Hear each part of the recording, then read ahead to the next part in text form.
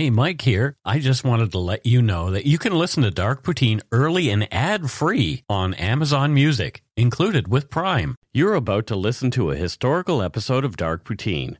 After episode 149, you will find Scott is no longer with the show. In an effort to maintain continuity and offer listeners as many episodes as possible, we are leaving the episodes in which he co-hosted intact. Thank you.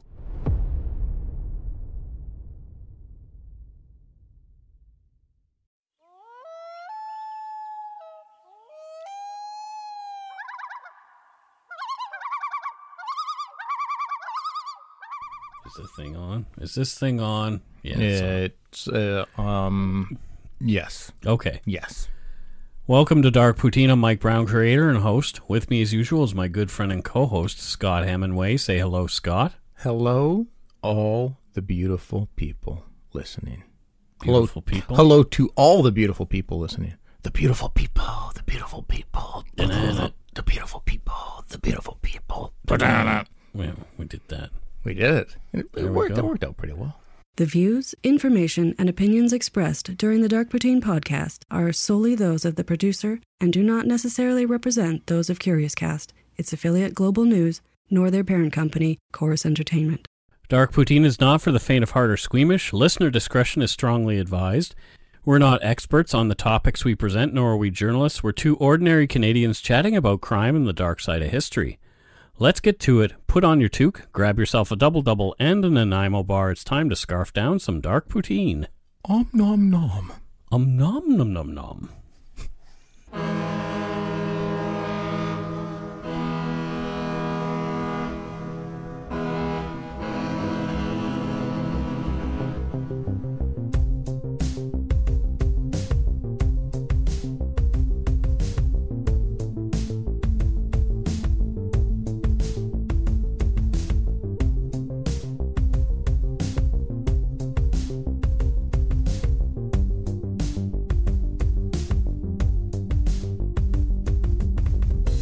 Episode 87.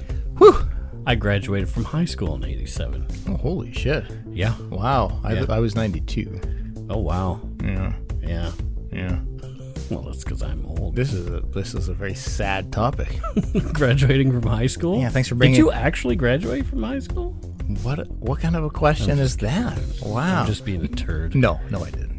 You did? No, I did. Yes, of course. You didn't have to go back and get your GED, or as Malcolm calls it, your good enough diploma? I had to go back a year later to get some extra credits. But not a GED. No. Good enough degree. Good enough degree, yep. On with the show. This week takes us back to my home province, Nova Scotia. And this is the story of the murder of Amber Kerwin, who disappeared after leaving a New Glasgow pool hall in 2011. Oh, okay. Interesting. There's a New Glasgow? Yes. So New Glasgow was founded in 1776. It has a population of around 10,000 in the town itself and 34,000 in the outlying areas. Okay. It's in Pictou County, just off the Northumberland Strait, so you can pretty much look across and see PEI there. Okay. And the town was settled by surprise Scottish immigrants in the late 18th and early 19th century, which is where it's got its name. My peoples. Your peeps. An abundance of coal deposits and its proximity to the ocean transport helped it to grow initially.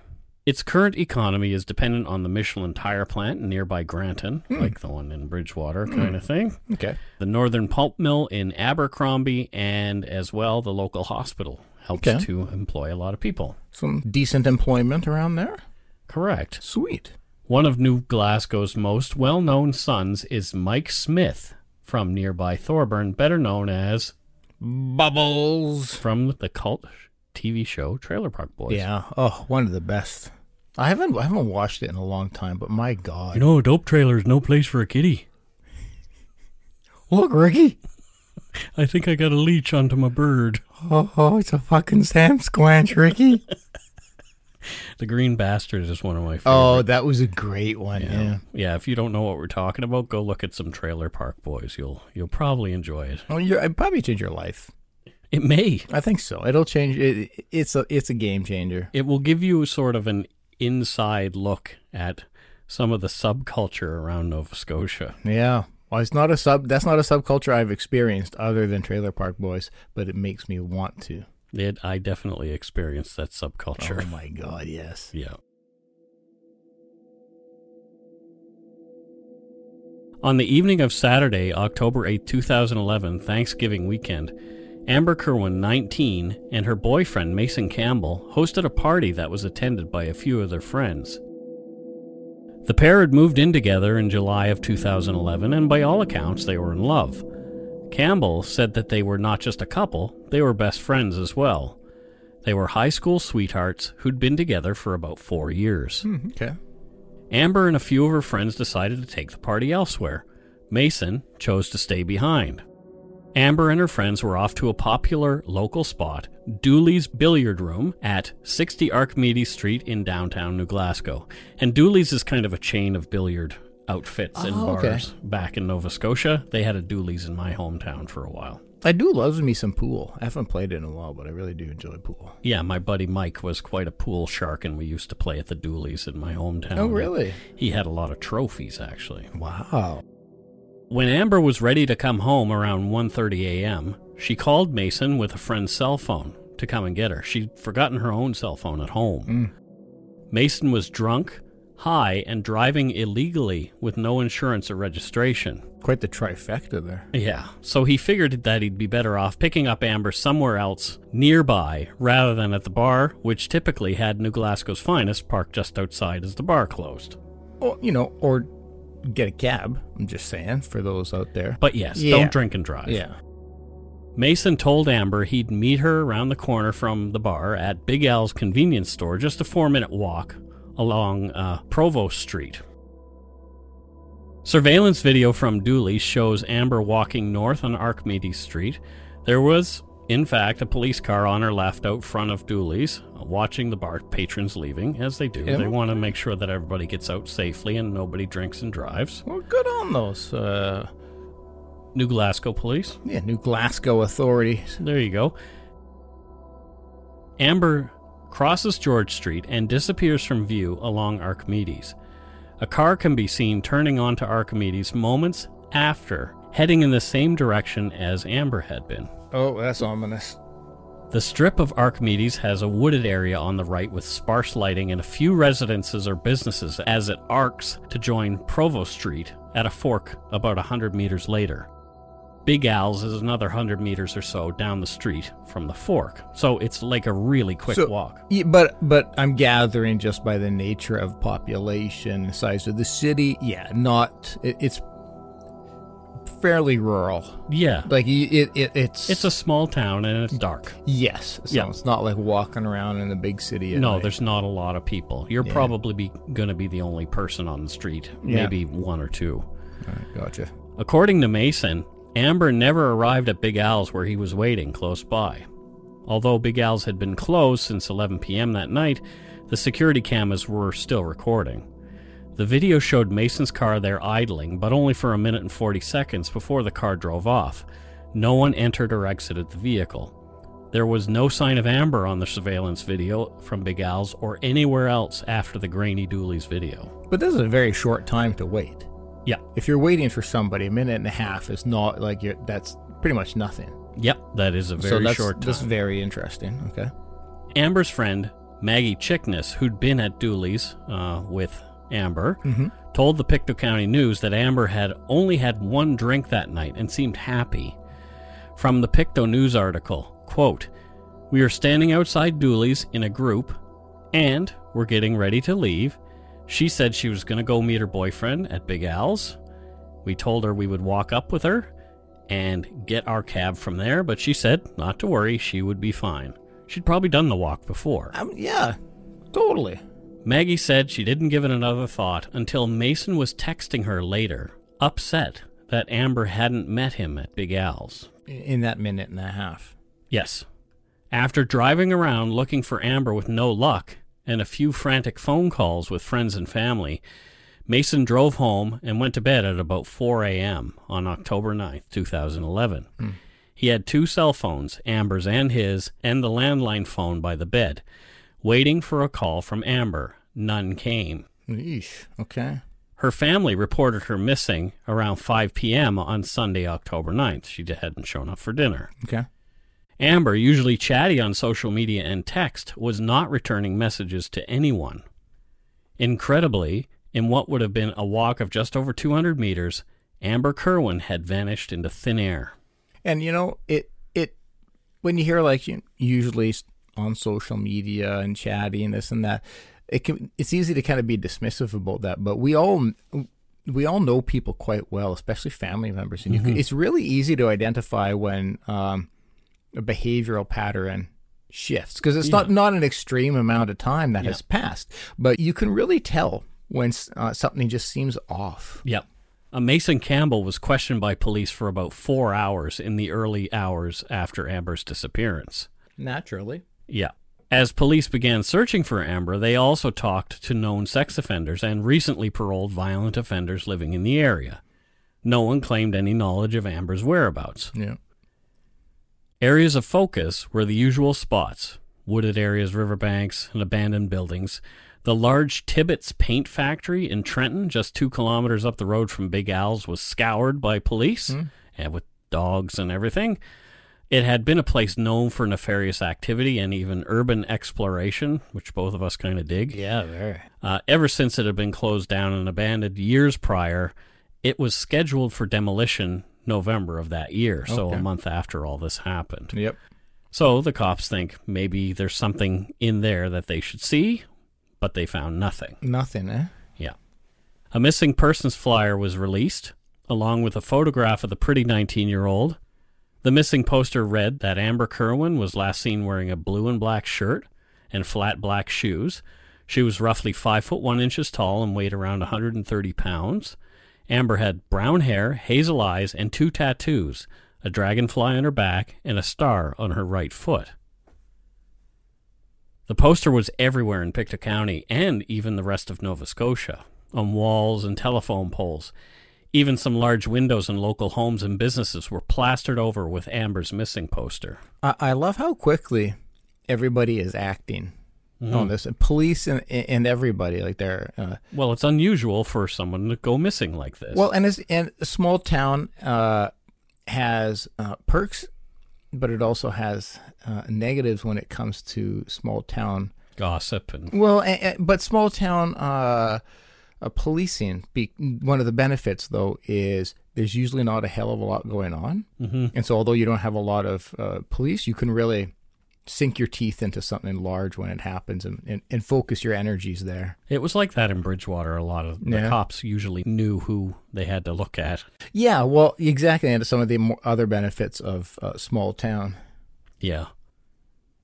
As is common in small towns, even people who don't know someone will typically join in searches for them. Yeah. Even though it was Thanksgiving, many came out to support the search for Amber, including her boyfriend, Mason Campbell. The neighborhood that Amber lived in with Mason was 10 kilometers away. It's called Pictou Landing. That was the early focus. Okay.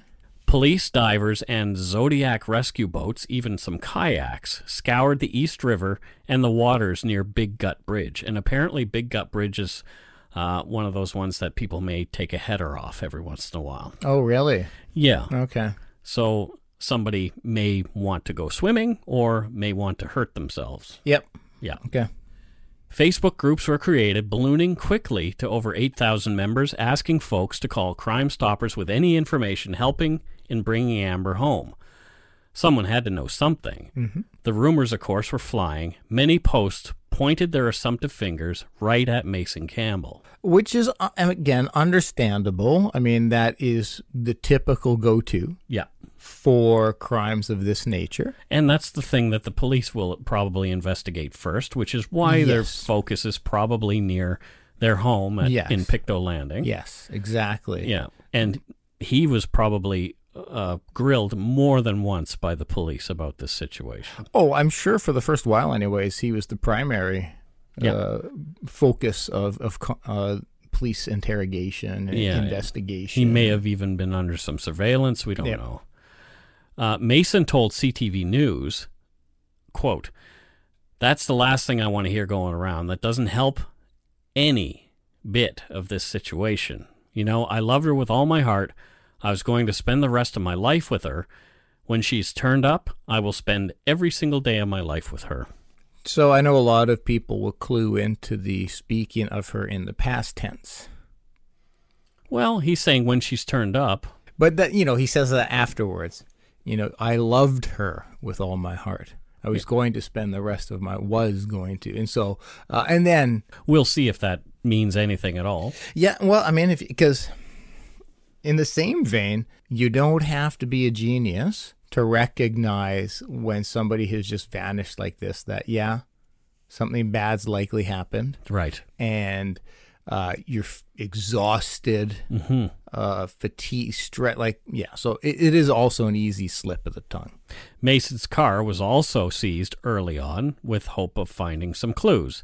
Cops found nothing in his car. Over the next week, a wall of hope was set up by well-wishers near Dooley's, where Amber was last seen, and many people dropped off cards, pictures, posters, flowers, and teddy bears, all hoping for Amber's safe return. Yeah. During the first week of the search, groups of locals took part in candlelight vigils, and more than 100 of them congregated downtown that Saturday, marking a week since Amber's disappearance, to form a human ribbon in her honor. Oh, wow. RCMP were involved as well by now, lending their helicopter to the search, as well as ground officers and canine units. A $5,000 reward was being offered for Amber's safe return. Police were still calling the disappearance a missing persons case at this point. Yeah. Some believed Amber had run off with somebody and maybe even gone to Halifax. Okay.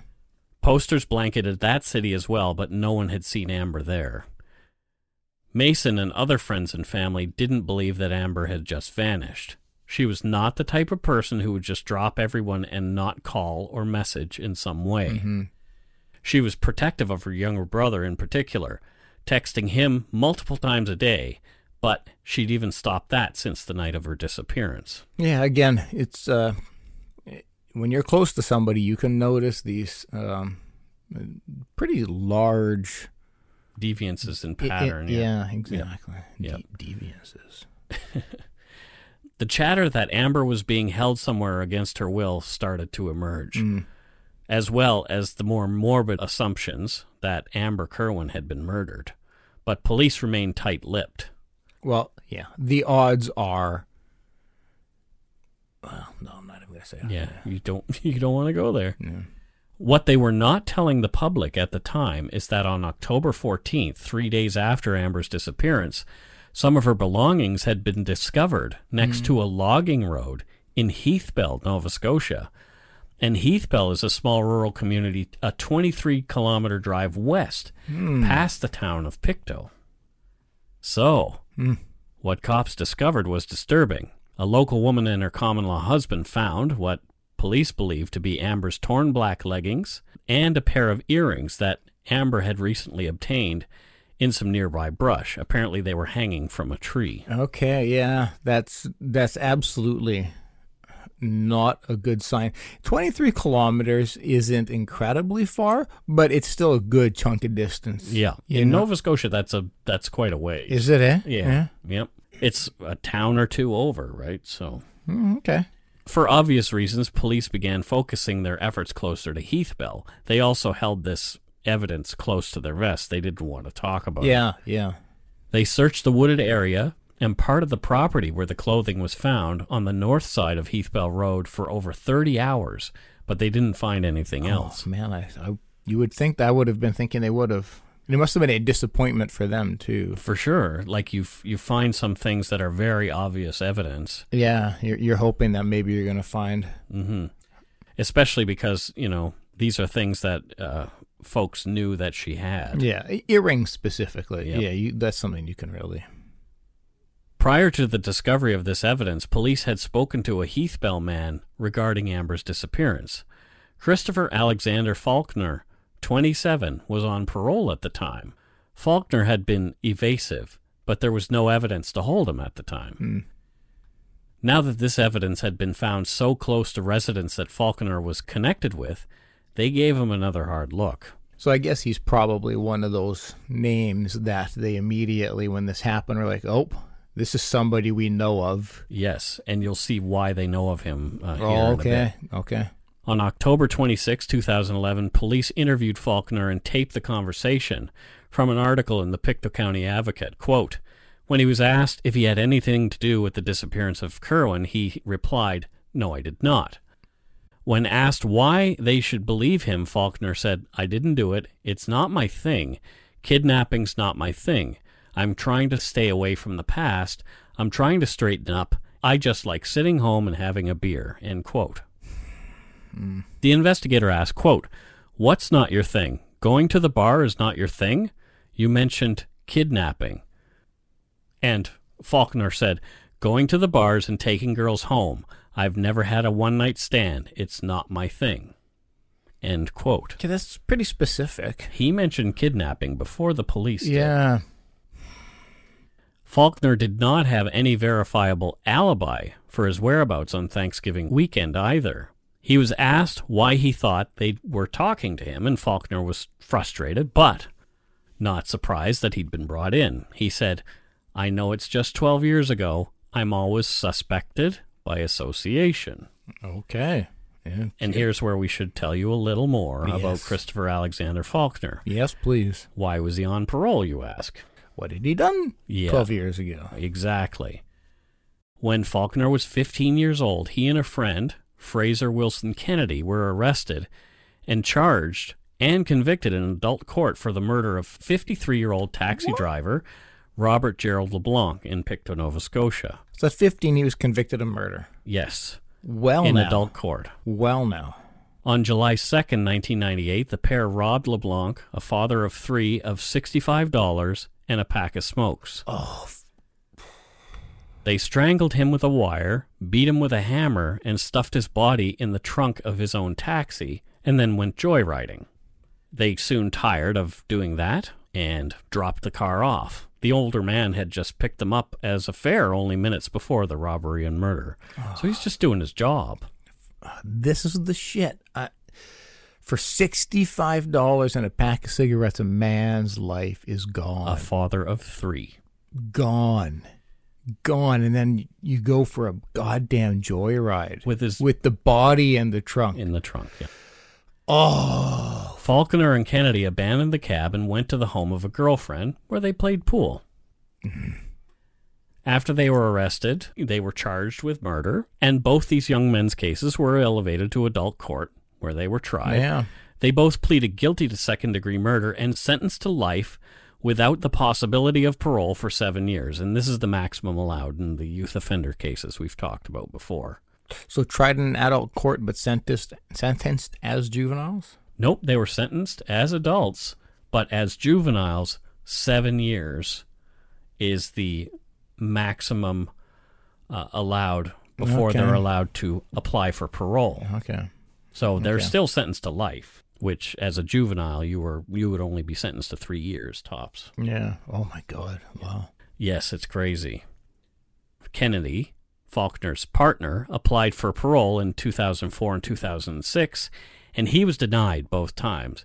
He was deemed to be a 2 out of 5 on the recidivism checklist, and in the board's opinion, would be likely to commit another indictable offense. So I guess the higher the number then? the higher the better. Oh, okay. Yeah. So he's pretty much at the bottom. Right. One away from. Yeah, he's not doing so well. No. Faulkner, who'd been transferred to adult prison early as he, quote, posed a risk to other inmates in the youth facility, was given full parole in May of 2011, just months before Amber Kerwin would disappear. Jeez. Right? So he's only out for a few months. Yes. This is October that we're looking for her. Okay, yeah, I get why the police are interested in him. So the parole board said that Faulkner had participated in programs and was gradually being reintegrated, quote, with escorted temporary absences, work releases, and unescorted temporary absences, end quote. He also showed that, quote, a change in attitude began to surface. Your good institutional conduct and evidence of change earned you access to the community, end quote. Wait a minute, something just dawned on me. What? So he spent most of his adult life in prison. Yes. And one of his excuses is, I've never had a one-night stand.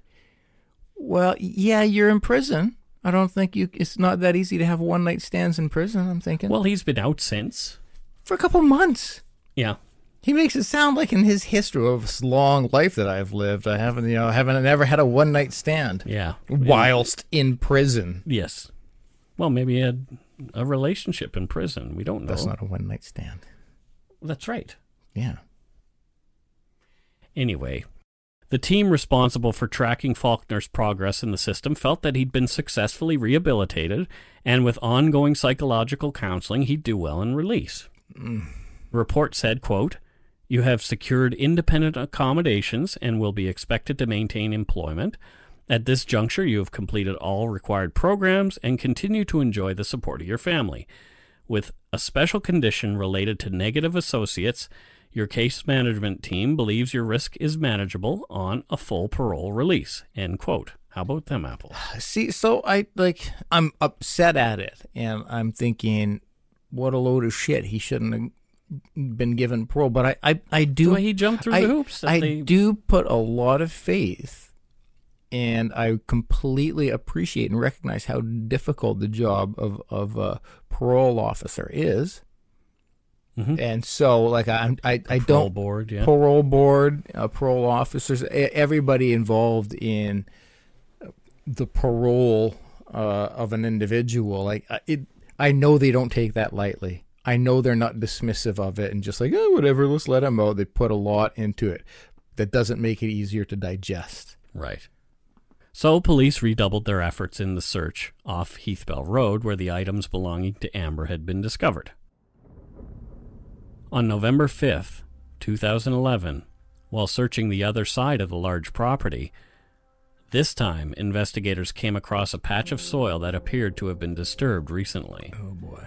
After gridding the area off, searchers uncovered the naked body of a female buried face down, arms tied behind her back with cloth and caked in mud. Oh, shit.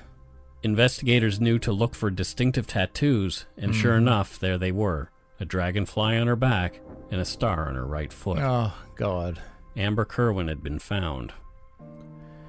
Amber's remains were exhumed and taken for autopsy and forensic testing, a rape kit and toxicology screening at what was then called Victoria General Hospital in Halifax. It's now called the QE2. Okay.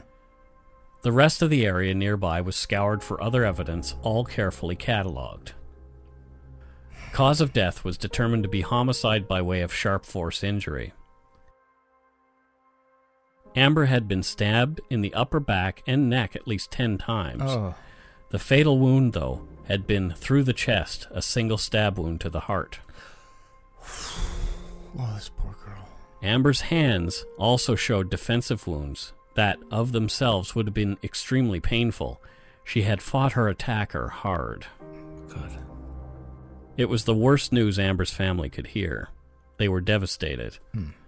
Amber's obituary read in part, Amber Donna Kerwin, 19, Stellarton, was born in Antigonish on August 21st, 1992, to loving parents Donald Glenn and Marjorie Helen Mason Kerwin. Stellarton, their treasured angel has joined their papa and cousin in heaven. Amber was a graduate of Northumberland Regional High School, Alma, and was currently attending NSCC Pictou Campus in Stellarton. So it's Nova Scotia Community College. She was a member of Our Lady of Lourdes, Roman Catholic Church, Stellarton. Amber was employed with Proudfoot's Home Hardware in New Glasgow, where she enjoyed working with her co-workers and helping customers. Her professional goal in life was to become a nurse, and she was recently accepted into the Licensed Practical Nurse program at the Nova Scotia Community College Pictou Campus. Amber was a caring girlfriend and a loyal friend. Her family were very important to her. She never missed an opportunity to express her love. Amber will be forever remembered as Liam's Umba, Mom's beautiful daughter, and Dad's little girl. Holy shit! How that's just like, oh, that poor family. She just sounds, as often we talk about in the cases we cover, Just a sweet just girl. a wonderful person, a normal 19-year-old kid. Wants to go into nursing, so she had that really altruistic streak in her. Yeah. But wants to help others. Is going to do things 19-year-olds do. You're going to have a drink or two. Yeah. You're going to experiment with things, but sounds like somebody who absolutely has a great head on her shoulder and has ambitions and goals. Yeah. And her future was snuffed out. Yeah, by someone. Some dickhead. Funeral services were held at 11 a.m. Saturday, November 12th in Our Lady of Lourdes Roman Catholic Church in Stellarton, with Father Bill Rankin presiding. Amber Kerwin was interred in Our Lady of Lourdes Cemetery. And we'll take a break right here.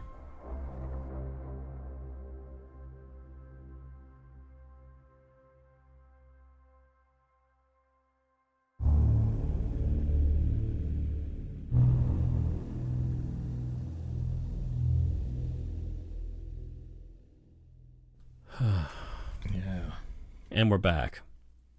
Just a 5-minute drive away from the makeshift gravesite was the mobile home of Alice Meyer, Christopher Faulkner's stepsister. She lived at 976 Hardwood Hill Road. A beat-up travel trailer was parked next to it. It was time for the cops to talk to Alice and see what she had to say. Maybe she knew something, or better yet, there would be evidence that the cops could collect. Alice and Faulkner had lost touch when he'd been incarcerated for LeBlanc's murder, but they'd become close again once Faulkner was spending time at a local halfway house. Now he and Alice were close. He crashed on her couch when he needed a place, or if Alice was afraid of being alone with her daughters. She'd had a violent ex, so Faulkner agreed to stay over just in case sometimes. So he was in a halfway house at this point? No. Or that was just in the past, like when he got released? Yeah. Okay. Full parole means no halfway house. Alice had not been home on the evening October 8th and the morning of October 9th. She and her girls were out visiting friends at a cottage in nearby Caribou, just north of Pictou. Faulkner was texting her on the morning of October 9th, 2011. We got these text messages from the Pictou County Advocate coverage of his later trial. At 9:25 a.m. from Faulkner, he texted, "Hey girl, I was at your place last night. I got some stuff in the trailer. I'll be back to get it tonight."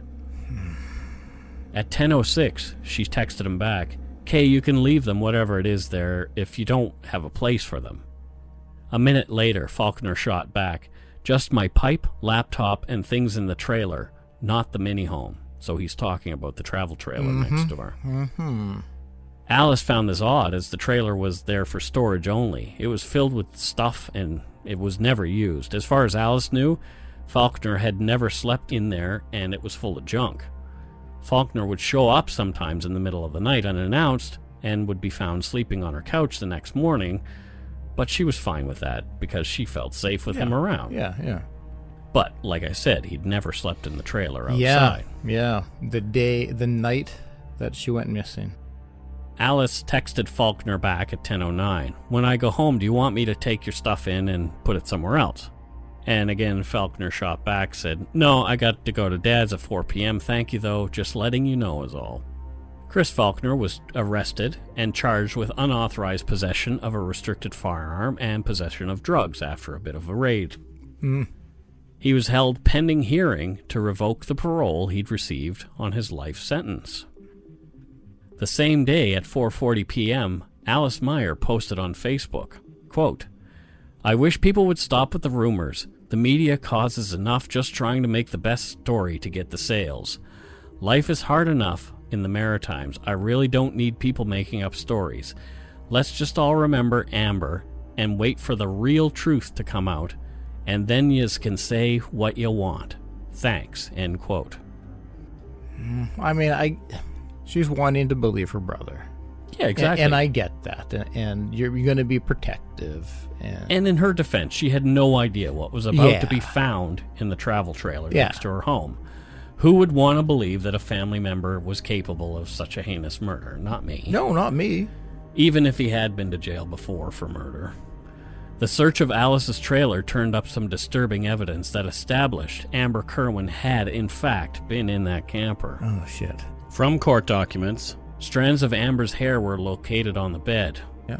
There was duct tape with the mirror image of a blue ink stamp from Dooley's. So when you go in, oh yes, you get the blue ink stamp, and so there was duct tape there with the mirror I image. guess from around her hand, yeah, Wrists. back of her hand. Yep. Oh. Distinctive towels from the camper that matched the fabric used to bind Amber were found. She was found in that shallow grave, bound, but the fabric from these towels, which had been torn into strips, were found there. Fragments of the fabric on the floor of the camper matched fabric from Amber's sweater, also found on her body.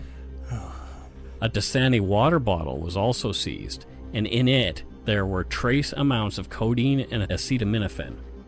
Amber Kerwin's blood toxicology test revealed a quantity of codeine, acetaminophen, and caffeine consistent with having taken Tylenol 3s. Oh. Christopher Faulkner was known to be a user of Tylenol 3s. Okay. The level of codeine in Amber's blood was 10 to 100 times higher than the regular therapeutic range, and the codeine was in the body long enough to begin to break down. There were no pill pieces found in Amber's stomach contents, which means it either broke down before her death or it had been crushed up and put into the water bottle. That's what that's where my mind was going. I think crushed so. up and put into the water bottle. Vehicles known to be used by Christopher Faulkner were also seized and gone over for evidence.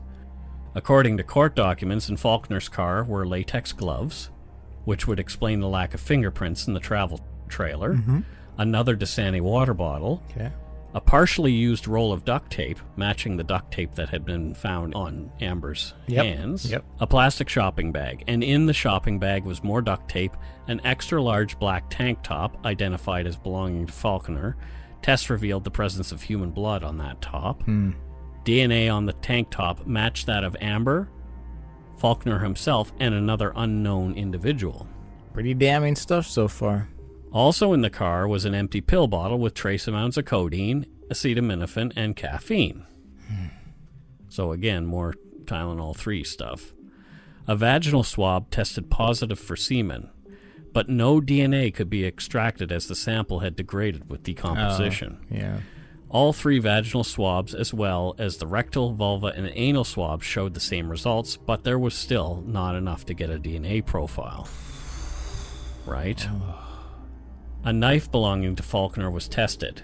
There was DNA on it, but too small a sample to get any matches. They can do mitochondrial DNA testing, I guess. It was much too small to get any kind of sample from. Much of the DNA evidence was inconclusive from the many articles that were collected. There was a hat found at the gravesite. There were other things found nearby, and all of them had DNA on them, but nothing matched, or nothing provided enough of a sample, I should say. Oh, how frustrating is that? Most of the evidence against Christopher Alexander Faulkner would be circumstantial, but the police were at work collecting a pile of it. Yeah. There's some pretty strong circumstantial evidence so far. Right, but it's circumstantial. Yep. It's not like having DNA that you can test. Cell phone tower records place Faulkner in the areas he'd need to have been in to commit the murder.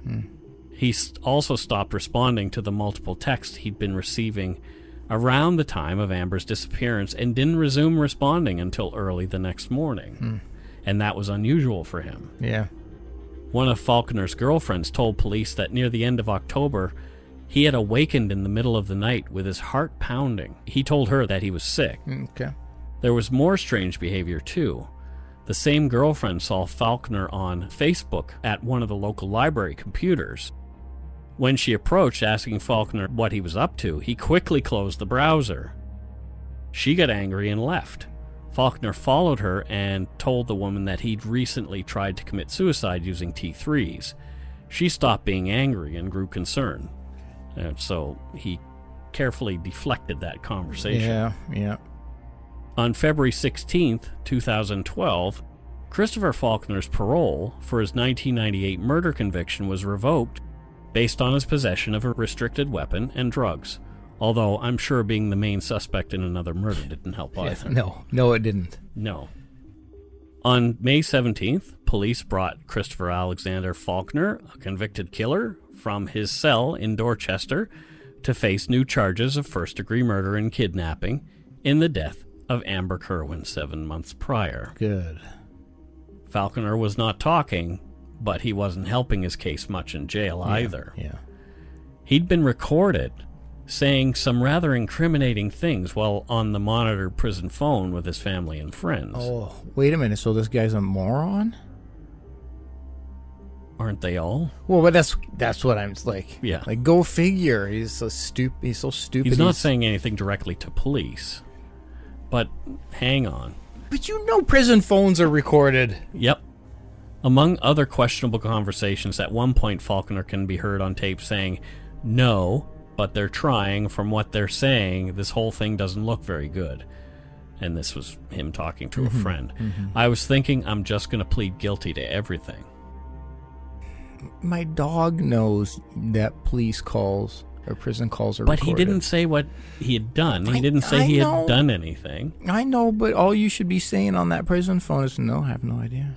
In a recorded conversation with his father, Faulkner said, "In here, there are a lot of rumors going around. They don't like what happened before with me and my co-accused. I haven't been told nothing by anyone." His father pleaded with Christopher not to plead guilty. "Some people figured I did it," said Faulkner. His father replied, "Yeah, but some people think it wasn't you. I figured they couldn't find anything in the car, otherwise I wouldn't have got it back." When it came to time to plead, Faulkner pled not guilty. Yeah. He wanted to leave his fate up to the jury. On January 6, 2014, Christopher Faulkner's first-degree murder trial began. Over the first 12 days of the trial, the prosecution called witness after witness to present evidence against Faulkner. His defense team harped on the circumstantial nature of most of the evidence as the trial went on. One of the most memorable moments from the trial was Mason Campbell's testimony. Here's some audio from Global News from that day. For the second day in a row, Mason Campbell was in front of a packed courtroom, testifying in the murder trial of his girlfriend, Amber Kerwin. He did his best to tell the jury his experience when Amber went missing and his efforts to find her. And Campbell says he told Amber to meet him at Big Al's convenience store instead of the bar because he was drunk, high, and driving illegally. Kerwin wasn't there when he arrived, so Campbell drove a friend home, came back to the meeting spot, waited for just 1 minute, and went home. He testified it was out of character for her not to come home, but he watched TV, played guitar, and fell asleep. The next day is when he started to realize something was wrong. When asked why he never informed Amber's parents, Donald and Marjorie Kerwin, that Amber was missing, he said he didn't want to worry them. Under cross-examination, the defense asked if Campbell or Kerwin knew Chris Faulkner, the man charged in her murder. He testified they never met him. Taylor pressed at several inconsistencies in statements given to police by Campbell after Amber went missing, specifically about timeframes. Ultimately, again, the jury's going to have to determine how important it is to have a witness repeat over and over, "I can't recall." That can impact on how they view his evidence as a whole. It was also learned that a shovel and duct tape were seized from Campbell's car by police, and that police repeatedly told him to stop becoming involved in the investigation. Those are just items that a jury might find interesting given the type of case we're dealing with. The other key witnesses today were Lisa Williams and Nathan Goodall. The couple found leggings and a pair of feathered earrings on their property in Heathville. That site is near Faulkner's stepsister's home and the site where Kerwin's remains were found. Natasha Pace, Global News, Pictou. So some interesting developments there. Yeah. Yeah, I'd say. So there was duct tape and a shovel in the back of his car. Yeah. Yet somebody else is on trial for murder. Yeah. Fascinating, hey? And the plot twist. And exactly. And so, you just go home and play guitar after your girlfriend doesn't show up. And well, that was something right off, like what I was saying right off the bat. Wait a minute and a half? Yeah. But he drove down the road and looked for her and couldn't find her. And if you said, come pick me up, and I go to where you say, come pick me up, I'm not going to wait a minute and a half and then start driving. I'm going to give it some time. Yeah. 20 minutes, 30 minutes, and then be like, okay, maybe I'm in the wrong spot. Let me try calling. Oh, I can't get hold. Maybe I'm in the wrong spot. Now let me drive around. Not just be like, well, I've waited 90 seconds. What more can I do? Yeah. It very well could just be that he's like, you know what? She told me to be here. I'm coming to pick her up. She's not here. Fuck it. I'm going. Like, Yeah, could have been that. who knows the dynamics? So. Yeah, who knows? But it's a plot twist nonetheless. The only witness for the defense was Scott Faulkner, Christopher's father. He testified that the conversations on the tape where Christopher was talking about pleading guilty was just his son feeling hopeless, as though he was being railroaded. Yeah, sure. Okay. Again, from the Pictou County Advocate, in his closing statement, Crown Attorney Bill Gorman said, quote, fingerprints and DNA were not found in the camper, but in the Chev Impala, an open box of latex gloves were found in the trunk. Isn't it logical and reasonable in inference that he used the gloves? Asked Gorman. This evidence is a rock when you put it all together. Everything points to the accused, and it's the only rational conclusion. End quote. I mean, yes, there's a lot of circumstantial evidence. Circumstantial, but a lot of that evidence there. Yes. The jury didn't buy the thin defense. They were sold on the Crown's case against Faulkner, but it took them 7.5 hours to come back with a verdict. Yeah, it's a healthy deliberation. In the end, they found Christopher Alexander Faulkner not guilty of first-degree murder, but found him guilty of second-degree murder in the death of Amber Donna Kerwin. Oh, for a second I thought he was just going to be not guilty. Yeah. Oh. Faulkner, now a 2-time convicted murderer, was sentenced to life in prison with no eligibility of parole for 25 years. Yeah. Here's some post-trial reactions outside the courtroom, as picked up by Global News on that day. This is the last time Chris Faulkner will see the outside of a jail cell for a very long time. The 31-year-old was convicted of first-degree murder this afternoon. The jury deliberated for just 7.5 hours before giving their verdict. They obviously took their tasks and their duties very seriously and arrived at what we believe is the correct result. He's disappointed, obviously. I think he was thinking that there was a decent chance of an acquittal because of the time they were taking. Faulkner's father, Scott, and stepmother, Sue Kelly, were inside to hear the verdict, but Faulkner's grandfather, who never missed a day in the trial, showed up a few minutes late and had to hear the news from his son.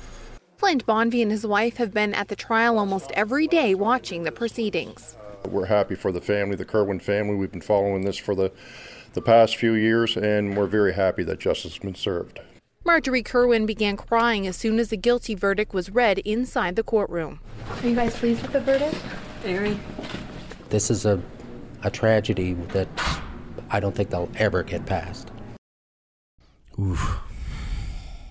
So there you go. He's going back to jail.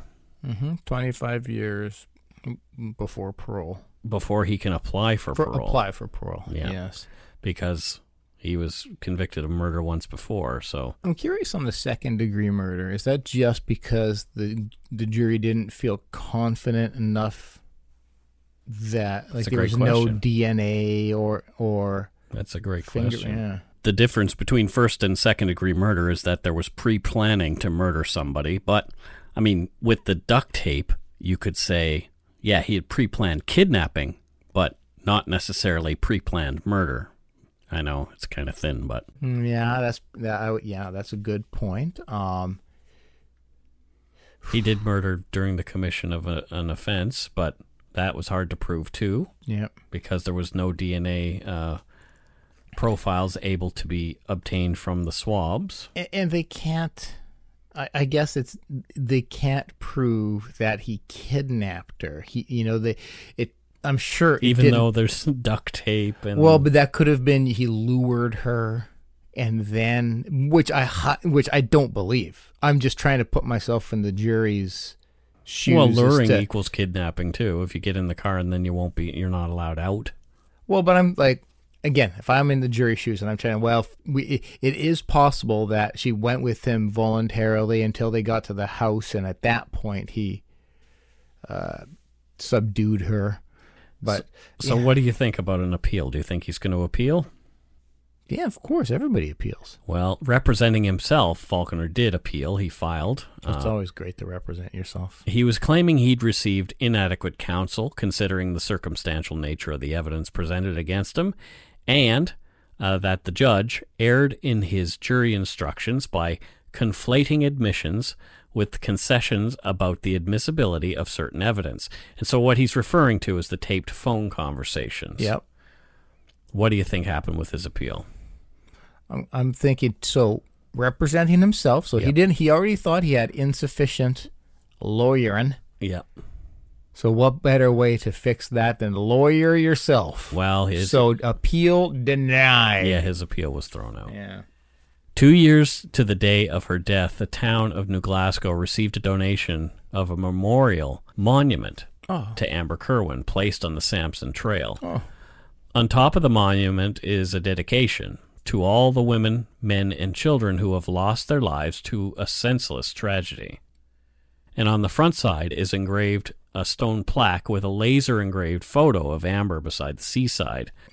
Her date of birth, August 21st, 1992, and the date of her death, October 9th, 2011. And the inscription beside it reads, Amber Kerwin, Pictou County's Angel. Oh, that is heartwarming. It's such a sad, sad case. But wow. That's a beautiful gesture.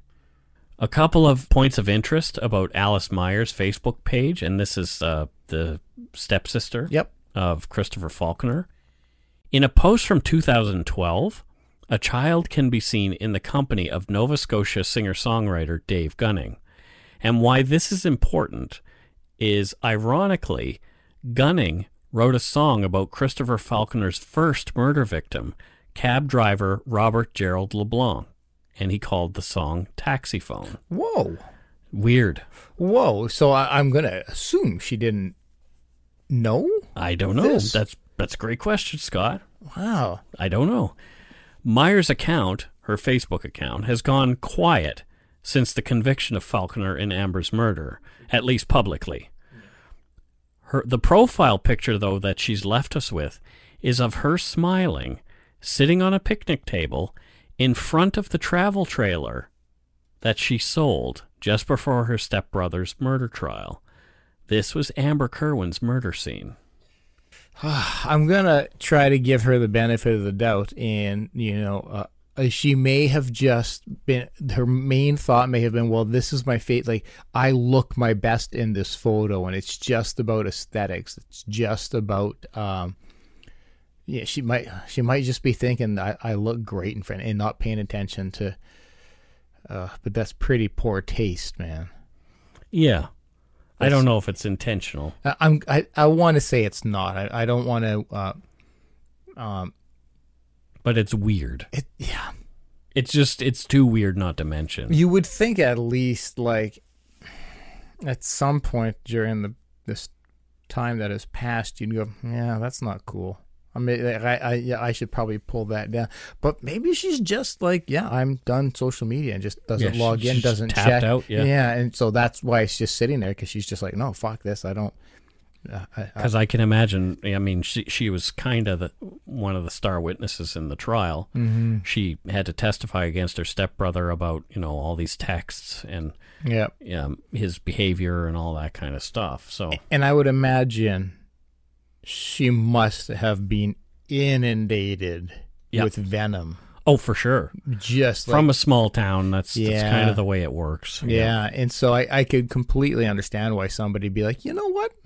I'm just going to log off here. Exactly. I'm kind of done with the whole social media thing because people are not being nice to me. So maybe she has another account somewhere, and this is just the one. And most likely so. Yeah. But hopefully there's not a photo of her sitting in front of the trailer on whatever else. Oh, God. Well, yeah, who knows? I'm gonna hypothesize she liked the photo and put it up there a long time ago.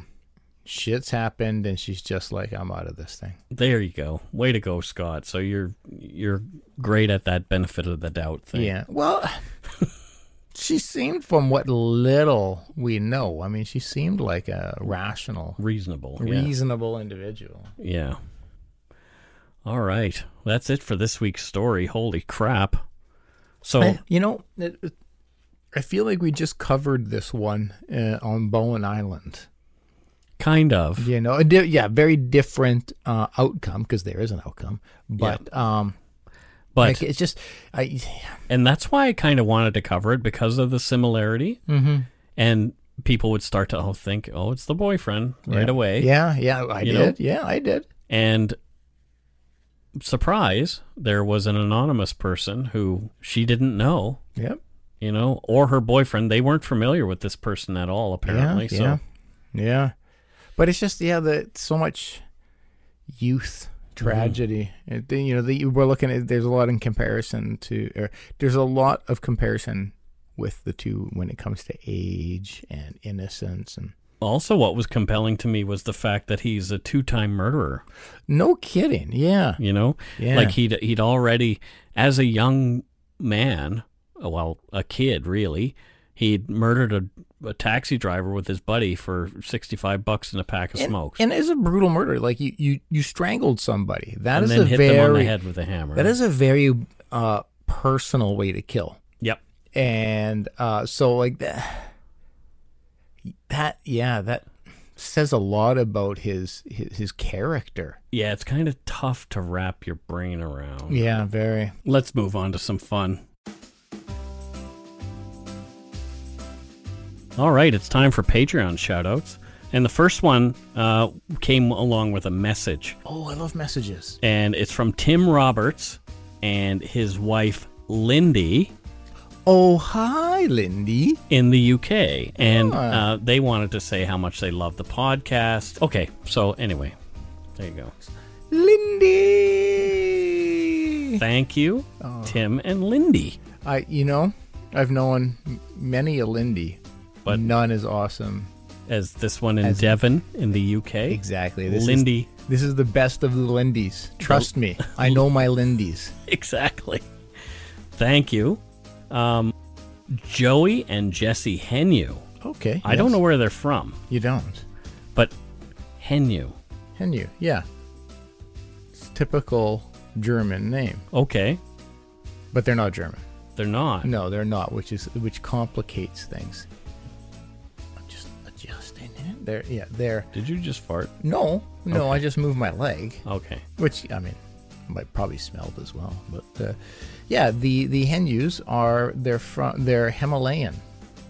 Himalayan? Yep. Oh, okay. Yeah. I like Himalayan food. As Nepalese, as you should. Yeah. There's some great Nepalese food around but here. they're Germans who live in Himalayas. Well, it's typically a German name. Are they Sherpas?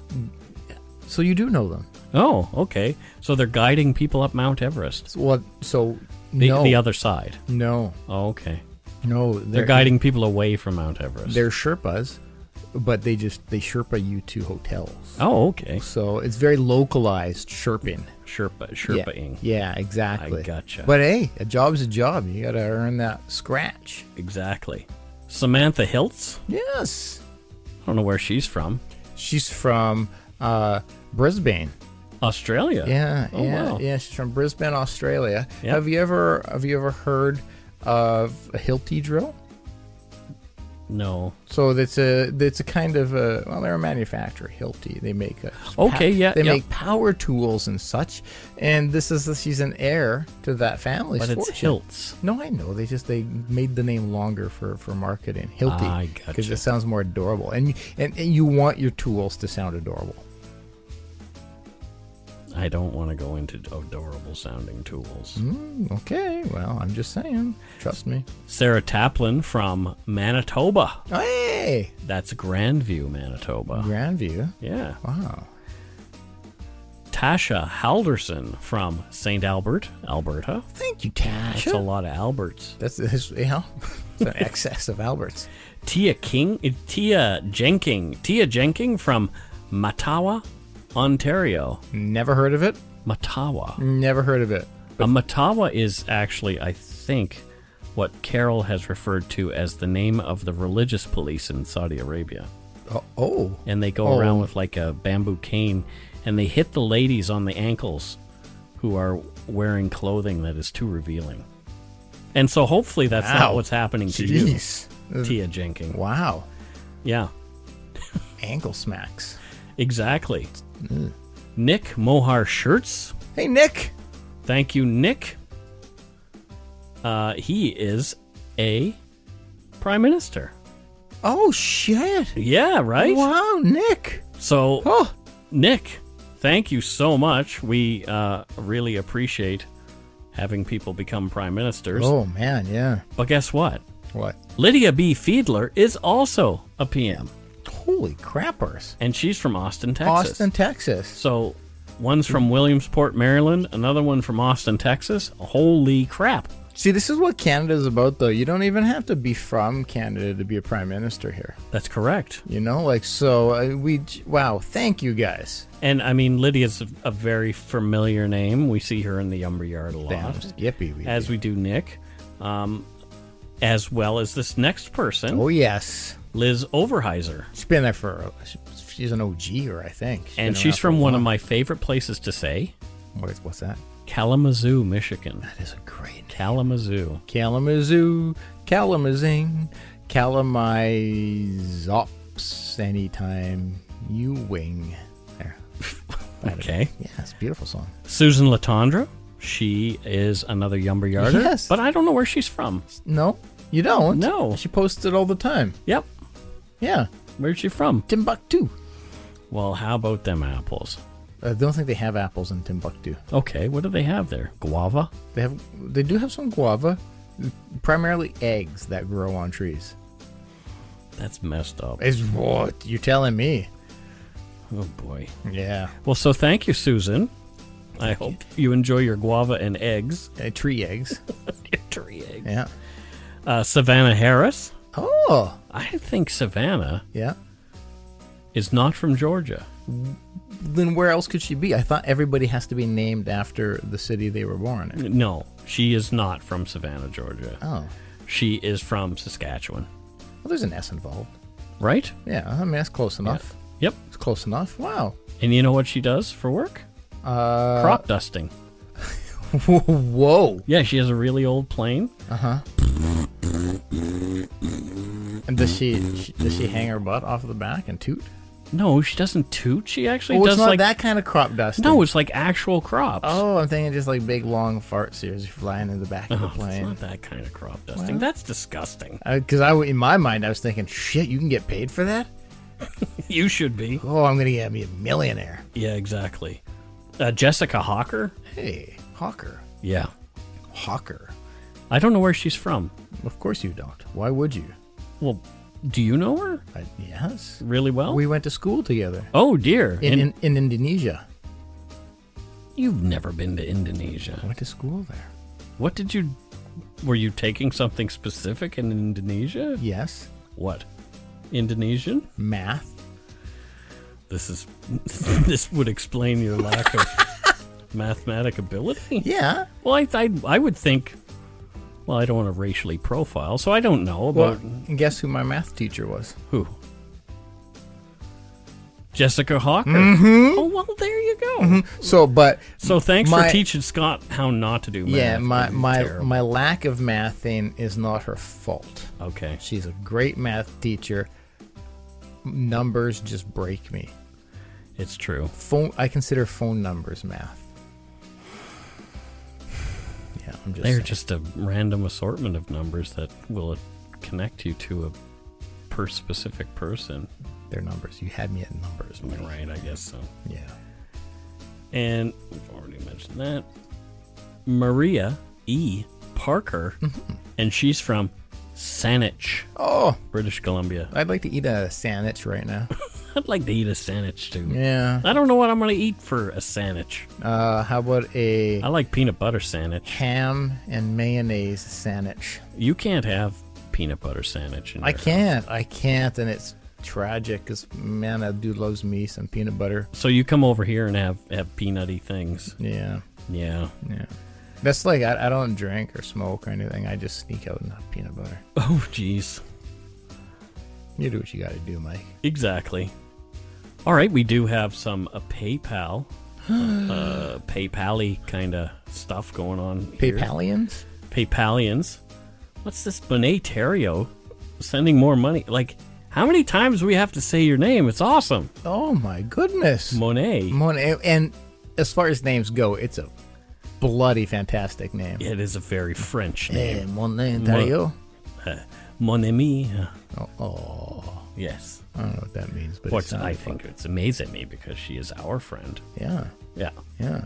Yeah. Well, thank you, Monet. Monet. And whoa. Well, somebody named Mamiwi Gibishuin okay, sent us a really big donation. Holy crappers. Well, the biggest one we've got. It's Yeah.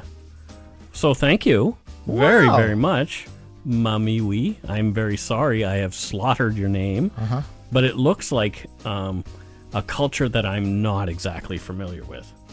Well, that'd be most of them. Yeah, right. Other than Irish. If it's not Irish or Dutch or German, I don't know. You're done. I'm donezo. But, wow, thank you for this donation. Yeah, so thank you very much. Seriously. Yeah, so you're like a triple PM. Yeah. This week. Try 'em. Yeah, so wow, we appreciate that a great deal. We really do. We really do. We really do. Thanks so much to our patrons, past and present, for your pledges. We really appreciate your support of the show. If you want to help support us, you can do so by becoming a patron at patreon.com/darkpoutine, or for one-time support, you can send us some donut money via PayPal at our email address, darkpoutine.podcast@gmail.com. If you don't already, it would mean a lot to us if you subscribe to the show. You can easily find us on iTunes, Podcast, Google Play, Stitcher, TuneIn, Spotify, or wherever else you get your on-demand audio. Check out our website, darkpoutine.com, for show notes and other cool stuff. Our Facebook page, Twitter, and Instagram, just search for Dark Poutine. Come on to the Yumber Yard. We're over 5,000 there. Lots of Yumber. Yes, absolutely. Most importantly, tell your friends about us. Word of mouth is a powerful thing. Hell yeah. And interestingly, I had a meeting this past week with the podcast festival here in Vancouver, and they want us to do some headlining there. Sweet Sassy Molassy. So that will mean that you will be able to come on out and support Scott and I at a live show, perhaps at the Rio Theater. This is mind-blowing. Right? It's mind-blowing. It's almost kind of like a... We get to be like Spike and Mike. It's kind of like a dream come true in many regards. Right? Like, whoa. So Jeez. I have to get to designing this live show for us. Plus, there's lots more coming. I can't reveal details yet. However, there are some really big shows. Really big shoes coming that you will probably have heard of, and they are not all necessarily Canadian. So... Holy crap. Yeah, it's going to be a great podcast festival this year. I'm super looking forward to it. Like, we had a great time last year. We got to meet Navarra, and I got to do a couple of panels, so I guess we'll be doing that. We might be doing an event that is outside of that as well at the same time for our local Yumber Yard and Dark Poutine listeners. So be a busy week. It is going to be a busy week. It will be taking place between October 7th and 10th. Sweet. So clear your schedule for that. Yes, clear it now. I'll clear it for you. There you go. Until next week, which will be an away game before we take a week off. Because I'm taking a week off. I need a week off. Yeah, take a week off. Yeah. Away game, Scott. Mm-hmm. So... it's going to be an interesting one. Let's travel to it. Yeah, we're gonna hop in probably a time machine. A time machine. And probably like a jet. A Learjet? Well, or a propeller. Could be some jalopy. It's a biplane. Beep, beep, beep, beep. It's our crop dusting friend. all man in the back. Yeah, with the farts. Exactly. So until next week, don't forget to be a good egg and not a bad apple. Bye-bye, everybody. Bye-bye.